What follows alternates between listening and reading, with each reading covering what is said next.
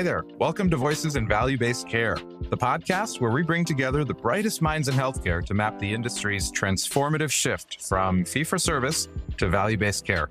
I'm Vic Backrew, a physician, serial entrepreneur, and the CEO of Innovista Health. We're an organization that's here to help independent healthcare providers drive transformational change and achieve success in value-based care. Today, I'm excited to welcome Dr. Geeta Nair to the show. Geeta is the author of the upcoming book, Dead Wrong: Diagnosing and Treating Healthcare's Misinformation Illness. She's a nationally recognized leader in healthcare information technology and has served as Chief Medical Officer at Salesforce, AT&T, and elsewhere. Geeta, very excited to have you today. Thanks for joining. Likewise. Thanks so much for the invitation, Vic. Really appreciate it. Yeah, absolutely. Today, we're going to discuss misinformation in healthcare, its effect on patients, clinicians, and organizations, and what you, as the listeners, can do about it. Geeta, thanks again for joining. Let's dig in. Talk to me a little bit about how you feel value-based care and misinformation are connected. Well, I think they're completely tied together because you and I know the more prevention, the more education, the more value you bring to care, the better the outcomes and the better the numbers, right? The better the ROI. Unfortunately, doctors are not incentivized to do value-based care, right? In a typical fee-for-service model, it's the opposite. It's get in, get out, do more procedures. So value-based care is actually perfect for this because when a provider is able to do it correctly, when a patient has someone to go to, even before they get sick, to have a conversation, to get proper information, they can action it and they can actually prevent a very horrible outcome as well as a costly outcome. Yeah, I couldn't agree more. And I think a lot about, exactly the impact that you describe. So in Dead Wrong, you argue that misinformation is timeless. What do you mean by that? Well, Vic, it's always been a chronic, ever-present issue. I think so much of what we think about misinformation today, everyone thinks of COVID, but you and I both know as doctors, this dates back before our time. Think about fertility, think about UTIs, HIV, AIDS. COVID was just a spectacular example of how many myths there are out there and how much confusion, as well as manipulation, right? So many bad characters that really have profits to be made, politics to be had. And this is not the conversation to have with those folks, right? We want to be having those conversations with our doctor or trusted healthcare experts. Yeah, I couldn't agree more. I think the prevalence of misinformation is something that we need to deal with head on. And I worry about it in the context of not just the day-to-day, but how does this affect the long-term outcomes that we're able to deliver? And that, for me, really ties back to value-based care. And I'm curious, from your vantage point, when did all of this start? When did misinformation and even disinformation become a thing in healthcare? A lot of people think that this started because of social media, right? It's the doctor, quote unquote, from TikTok that started this. But this actually dates long before you and my time. Spanish flu, polio, the Black Death. People are the problem, not technology. Again, bad players with ulterior motives. And frankly, people who are curious and don't understand complicated things are going to be victims and vulnerable to these types of predators. Yeah, no, I see that. And from your vantage point, again, what can healthcare organizations do about this? And specifically, I think a lot about the independent provider, right? The mom and pop shops, if you will, that have practiced potentially for 10, 20, 30 years and are really trying to compete in an ecosystem that's becoming increasingly consolidated. So, how can they start to combat misinformation at a very local level? Well, number one, talking to patients, which is what we as physicians do every day, but talking specifically about this and understanding your own patient population. Where are they getting information? What are they curious about? This is already coming up in conversations, but being as intentional as you can about that, as well as surveying, right? So as much as anecdotal evidence is helpful, but as well as surveying your patients. And I think you're going to find the same things I found in my own practice of medicine, which is that information comes from all kinds of sources that are reachable and relatable, but not necessarily medical. So that could be social media, that could be the hairdresser, that could be your family or your friends. And so keeping all of that in mind, then as a physician, it's important to always and sincerely, authentically look at the resources you can provide, right? And I appreciate there's economics behind it. So even if it's those good old fashioned pamphlets, still pointing those to your consumers, your patients, as well as online resources. I know I direct patients all the time to the Lupus Foundation, the Arthritis Foundation for all our room stuff.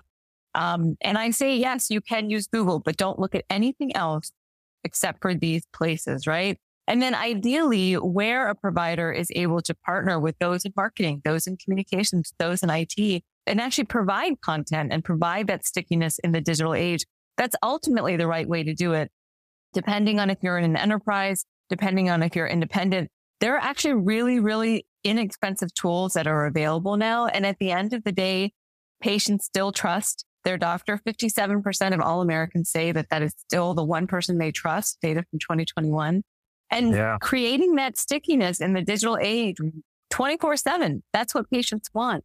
And they want to know what you think. They want to know what I think. So while Google's great and generic information is great, how much better as a provider if you can provide your own content? And then if things go south, being able to say, make an appointment, make a virtual visit.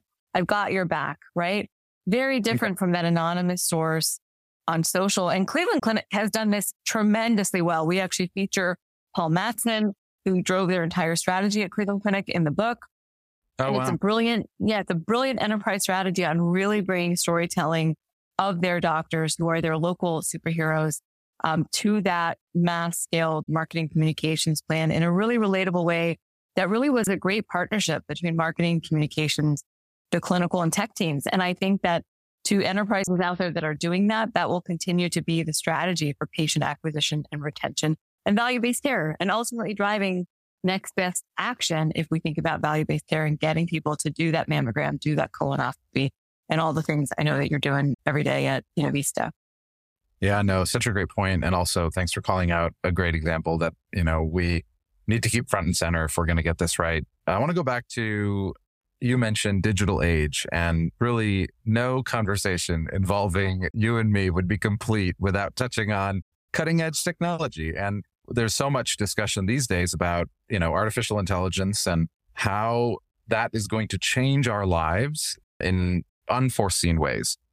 When you think about AI and the role that it'll have in either addressing or potentially impacting in other ways, bad information, trust development, and perhaps hopefully improving outcomes for patients, help us along here. Like, where would you put AI in this landscape, and what's the future look like for us here?